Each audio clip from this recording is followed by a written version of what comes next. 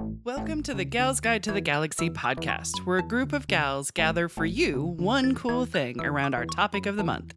Is it ancient history? Is it breaking news? Is it safe for work? Well, that's up to each gal. All we know is that... Fasten your seatbelts. It's going to be a bumpy night. It's a new month and a new theme at Gals Guide Library. This month we're celebrating National Asian and Pacific Islander Month. We're a shining spotlight on the incredibly talented women of Asian descent. While Leah is technically here, she's been diagnosed with Bell's palsy. Leah decided to sideline herself until she stopped sounding like Sylvester Stallone. I am the law. But you'll probably hear her laugh in the background. So it gives me the great pleasure to introduce to you my gals who joined us to celebrate Asian gals. First up, Gals Guide head librarian, it's me, Bonnie Miller. Bonnie, introduce yourself to the people. Do it, Bonnie.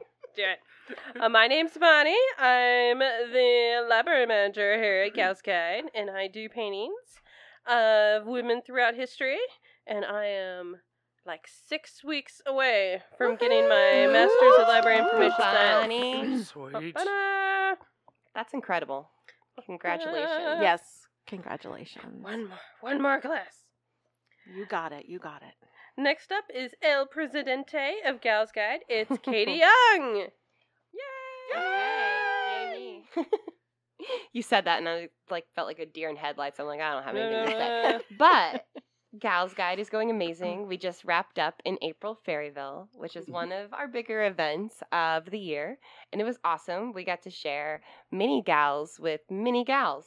There were lots of Girl Scouts, young kids, adults that came and attended, and we got to spread fairy stories, and we did an amazing scavenger hunt of women of history that had, what did you say, like 77 views or something? Oh, yeah, that they tracked the scanner. Yeah, that they did the scanners, so it was a big success. So that's what I have to share. I'm just real proud of us.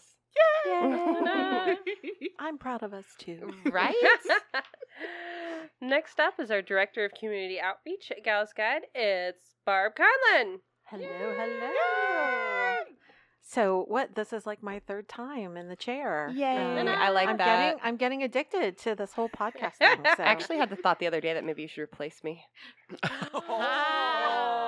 That changes the whole dynamic, and I wouldn't like it nearly as much if you weren't here. So that's a no. Okay. From me. Dog. Permanent fourth. I'm going to keep pushing. Okay. That might work, but no, we don't want to change the dynamic. But I've had a lot of fun hanging out, and Fairyville was a blast. We're getting ready to go into kind of the warmer weather, which takes us outside and to lots of fairs and festivals and things like that. So we'll look forward to that with this crew and others. Well, Barb totally rocks those. Mm-hmm. Yeah, you go to one, find the Gals Guide stand, you will see Barb there, promoting the good word.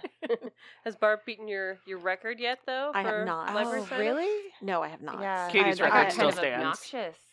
I don't even think I had the liquid courage. Was that just So some where kind did of that come forced from? audition? Well, I don't know. We might have to talk about that offline. I was you can tell me hustling. how to recruit. I don't think you need my tips. You just have to let him smell the desperation on you. Too funny. So before we get into our first cool gal, let's see what's happening at our cool library this week. Tell us, Bonnie. Tell us. For May 8th through 14th, on Wednesday, May 10th, the Writers Galaxy Space is open for writers to drop in and be writerly starting at 4:30 p.m. In-person and online options are available. Register at galsguide.org. On Saturday, we have 2 events. First up at 9 a.m. is our walking club. Join us for a stroll around Noblesville with a stop at Debbie's Daughter's Bakery. Nice. And I know that's going to get a lot more people walking if amazing we get a stuff. donut afterwards. Mm-hmm. Debbie's Daughters. Yep. That's a good companion. Are they the ladies who did like our cookies? Yeah. They did. Nice. For So good. Valentine's Day. Nice. Then at 10:30 a.m., Terra Circle is meeting on the patio to do Dakini meditation that they learned in the book study. Everyone is welcome to come and participate in the meditation. It would be a more in-depth if you have read The Wisdom Rising by, oh goodness, I haven't practiced saying her name. Lama Sultram Alione. Lama Sultrum Alione. That was Very good, nice. Johnny. That was very good. I felt like that sounded Italian. It is Italian. Okay, well then that makes it. Are you kidding? No, it's Italian. She's an American lady. Who married an So- Italian. Well, I thought she like had an adopted name. The Sultram is. Okay. Yes. But A hybrid Alione name. is her married name. She married an Italian and lived in Italy for a good long time. Okay. Mm-hmm. Can tell I have not been attending. I had to get back on that horse. I don't think it was in the book. You're good. Okay. But meditation is open to all. And on Sunday, May 14th, it's Mother's Day. And even though we are closed for the day, we'd like to share a heartfelt love for mothers everywhere. Yay. For more information, go to galsguide.org and click on the calendar. So our big question is, Barb, who's going first? I think that would be me. Yeah, Barb. Nice.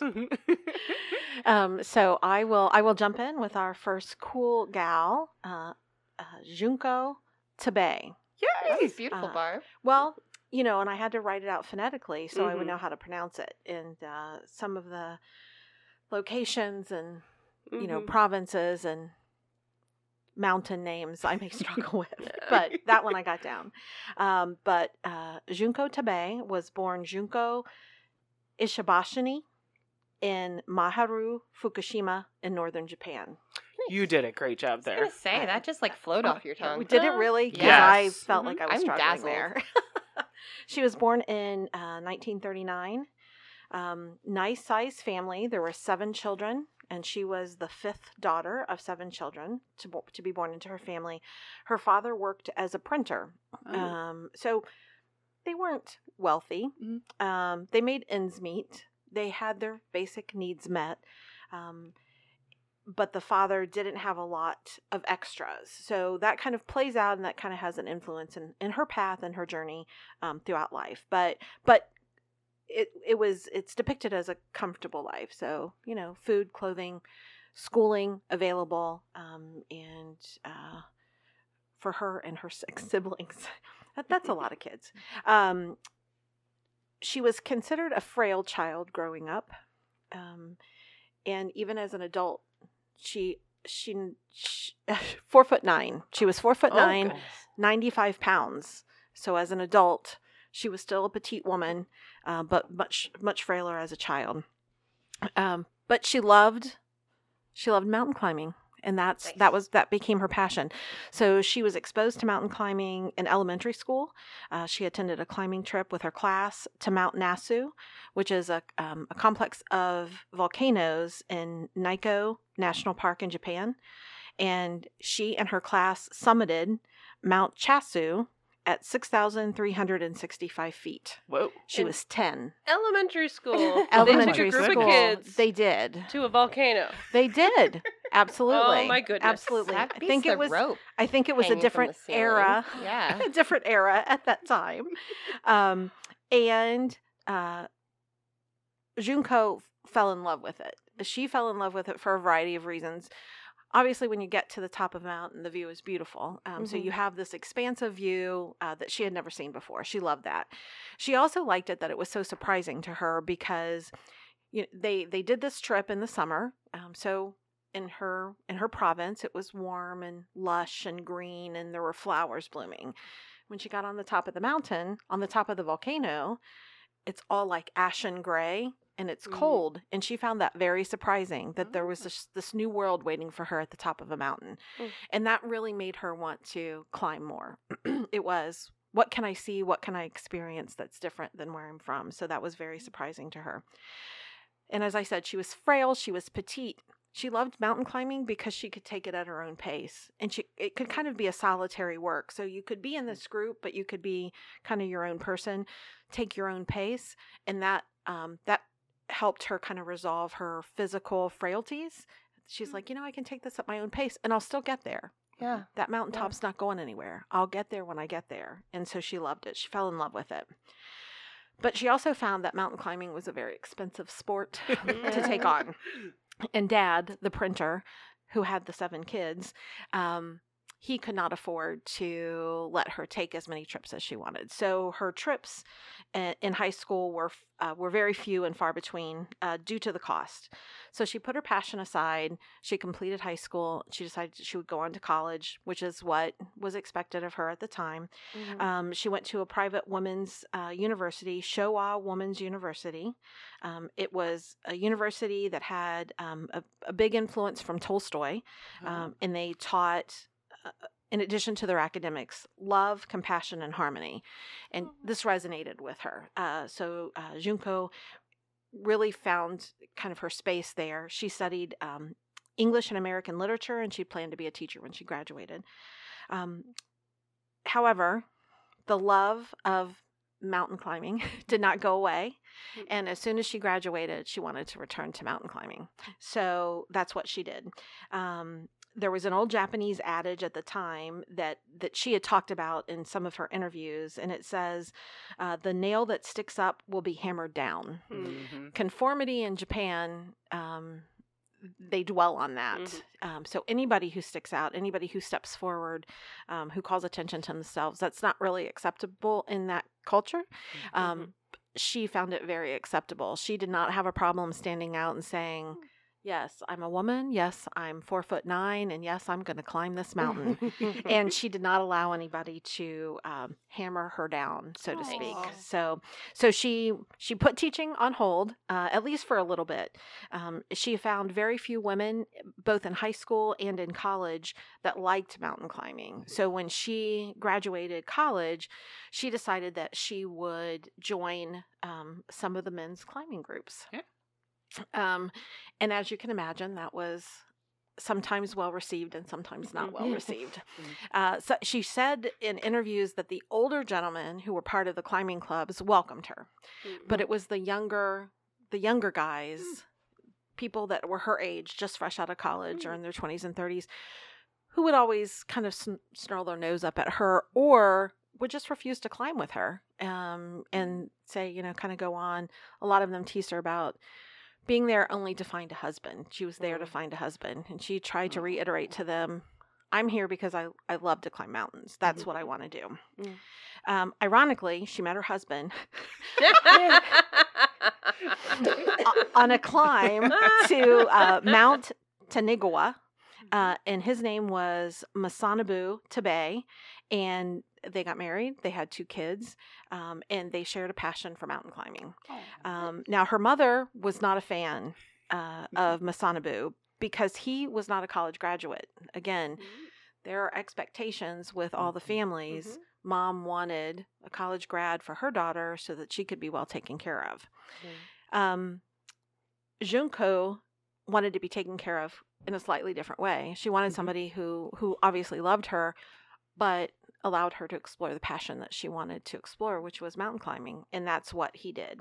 He worked at Honda in Japan and held down the fort at home, took care of the 2 kids. And when she wanted to go off for a couple of months and do a climb, she went and did her climb. And he held down the fort and took care of the kids. And to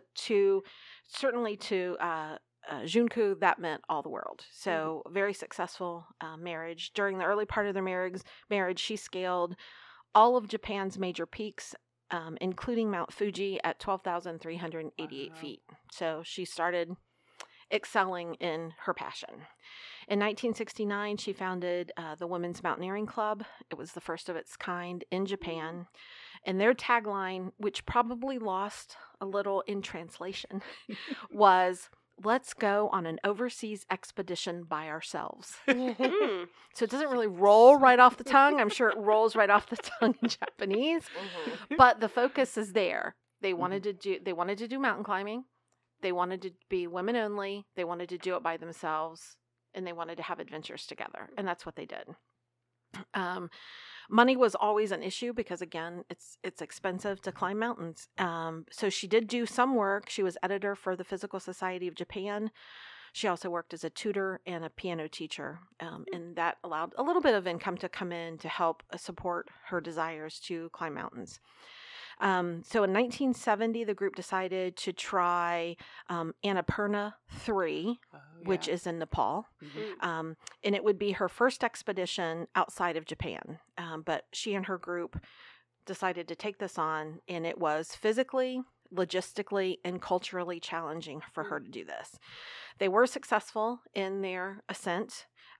They actually created a new route up the mountain. So they Oh. navigated a new route. They were the first female and the first Japanese-led group to succeed to the summit. Nice. The cultural issues, I think, really hit her at this time.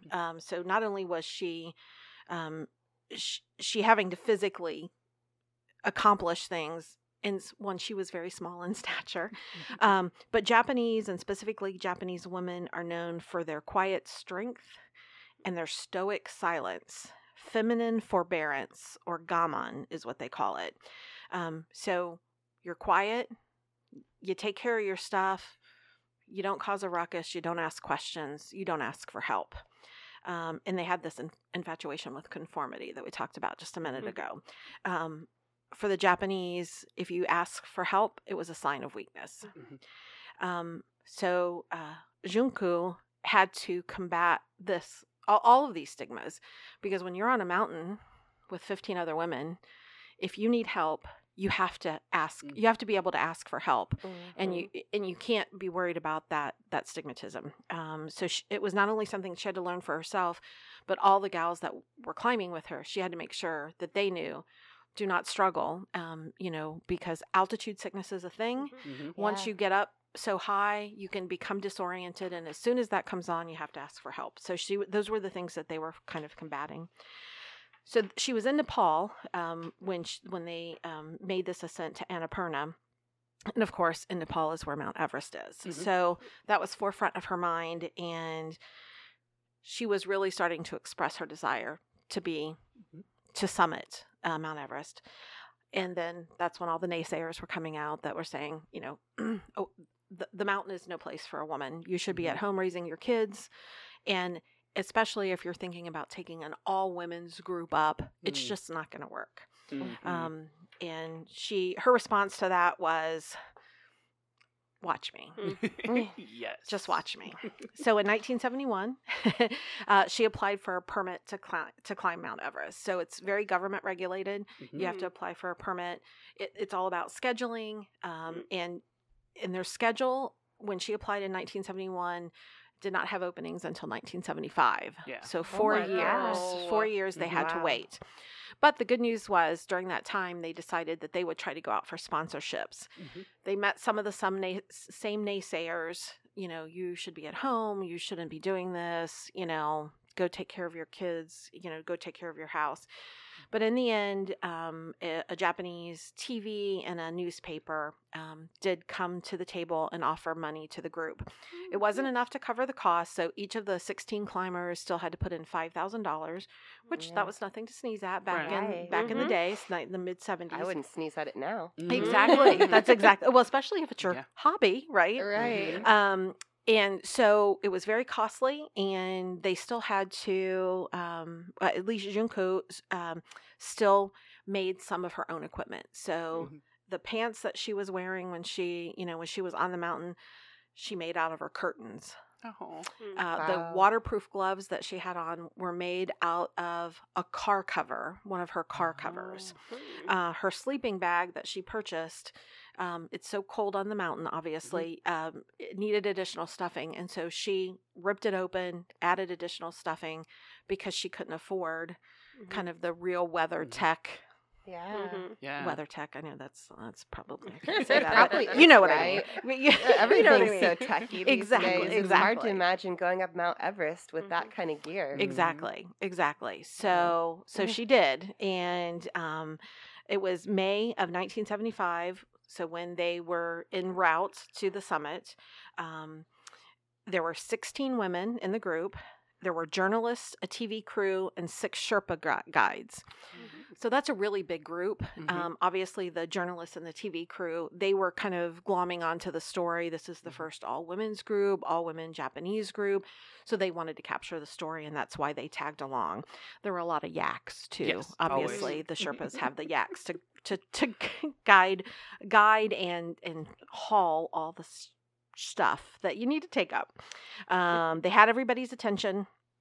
So on May 4th, and for those of you out there, we are recording on May 4th. So on May 4th, they were at their second camp. So when you ascend, it can take 2 months to actually go up the mountain. Yeah. And you have to get acclimated to the oxygen levels. So you would hit a camp and you'd stay for a couple days, that kind of thing. So base camp, they were at their second camp. And on May 4th at 12:30 in the morning, they were at about 21,000 feet, just over. Junko woke to the sound of an avalanche. Oh. Her tent was completely buried. She was buried along with her tent mates. Oh, no. Of course, they all panicked. But luckily, the Sherpa guides were there, drug them all out, and everybody survived.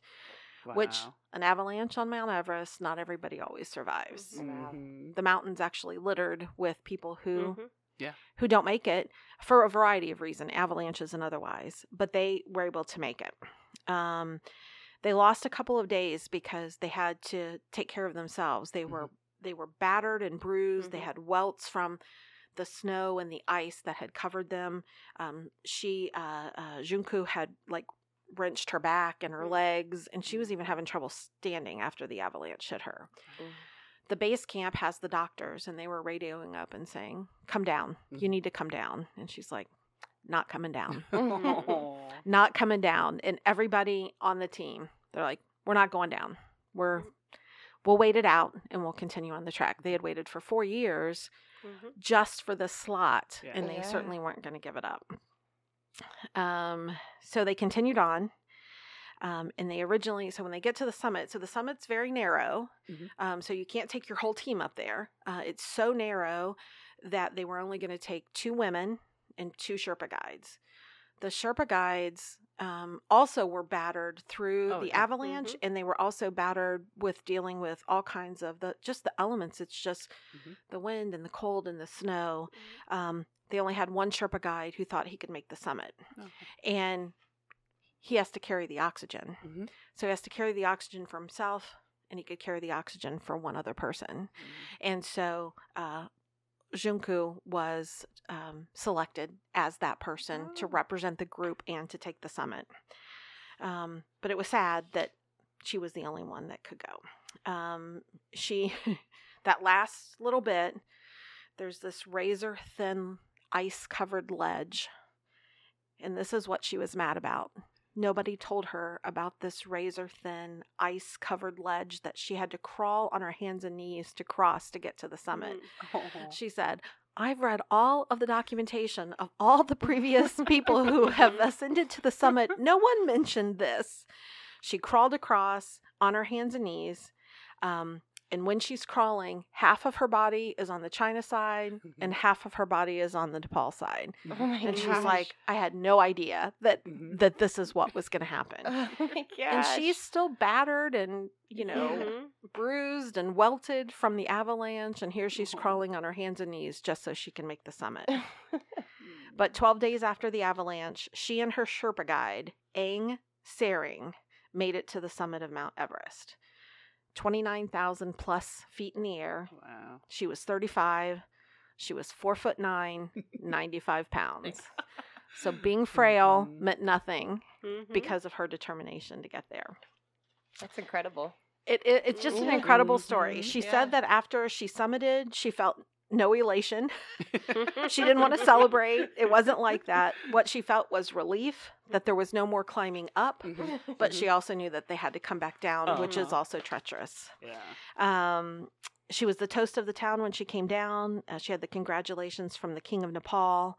She had the highest regards from the Japanese government, and they even made a TV miniseries of the attempt of the all-Japanese female crew on Everest. So after that, though, she never saw corporate funding again. I guess they hounded her when she got off the mountain. So the TV, the newspapers, they all hounded her, so much so that the kids were even afraid of the paparazzi. They just didn't like it. So she said after that, I'm not getting sponsorship anymore.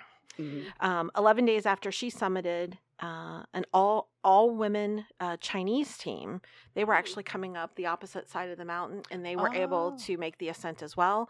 Nice. So they summited. So Junko was 11 days for breaking the record as the first woman to make the summit. Nice. 1975 banner year for women. Yes, yes, exactly. She went on to be the first woman to complete the 7 Summits Challenge, which is she summited the highest mountain on each continent. She participated in 44 all-female mountaineering expeditions, and she remained financially independent after that ascent on Everest. She would do whatever she needed to do to raise money, but she was in control of the money rather than taking the sponsorships. As she got older, she became concerned with the sustainability of mountaineering. She completed in her 60s postgraduate studies focusing on environmental degradation by climbers. She became the director of Himalayan Adventure Trust of Japan, and she was focused on global preservation of mountain environments. She went on to lead multiple cleanup climbs. So she would put together a group. They would climb up the mountain. They would bring down all the debris. Including bodies? Not bodies. Okay. They would leave the bodies. The bodies are usually just left as they were. Yes. But she did build, in certain situations, an incinerator to burn all the rubbish that they brought down off the mountain. Yeah. And then she kind of threw herself into educating fellow climbers on how you treat a mountain, essentially. Yeah. Some fun things. Also, she has an asteroid and a mountain range on Pluto named after her. For her 80th birthday, she had a Google Doodle dedicated to her, and it's her little caricature summiting 7 mountains and then disappearing off into the distance.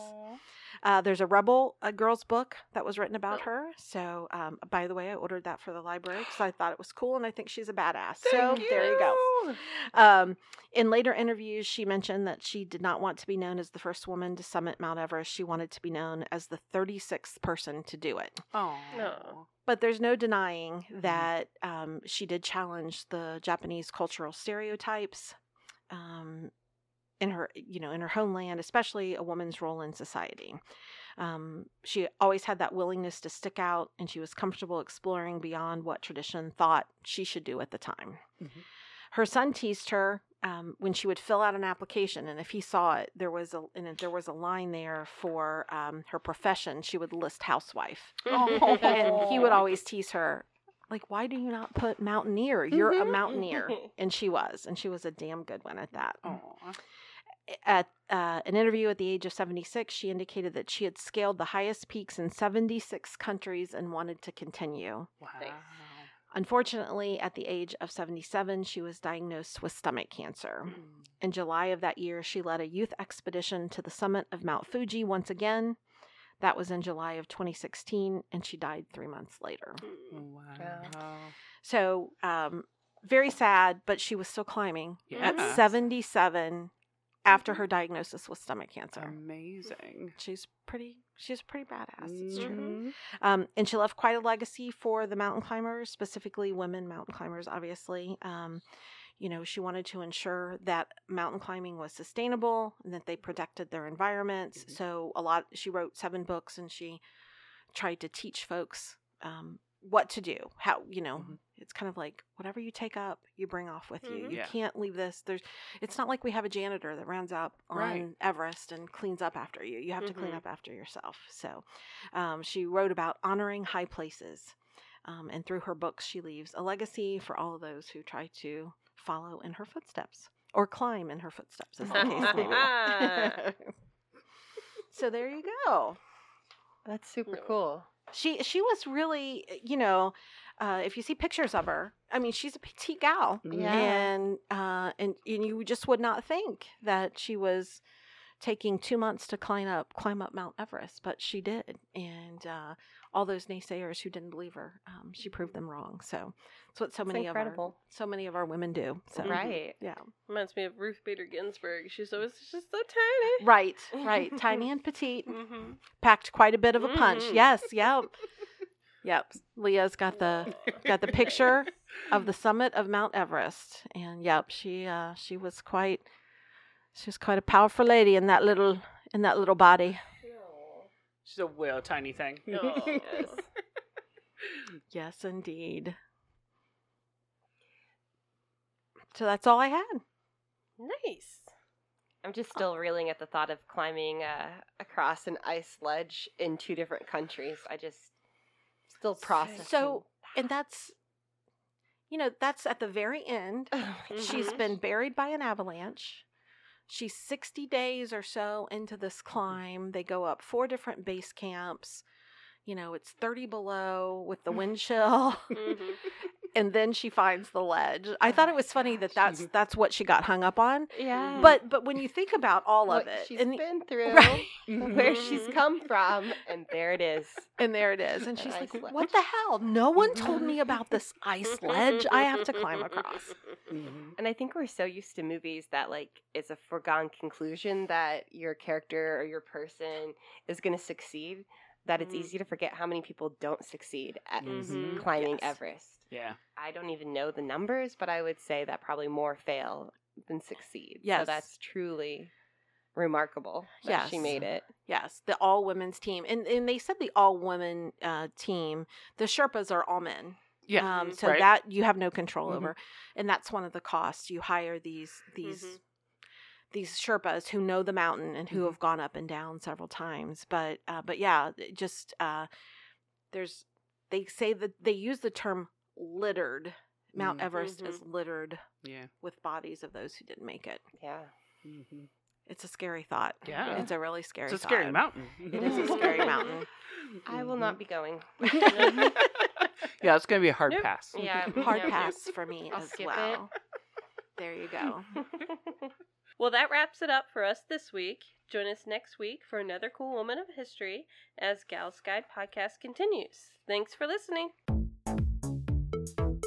For show notes, links, and images from this week's show, visit galsguide.org. Want exclusive stuff like deleted bits and major bloopers? Become a Gals Guide patron today. Thanks for listening.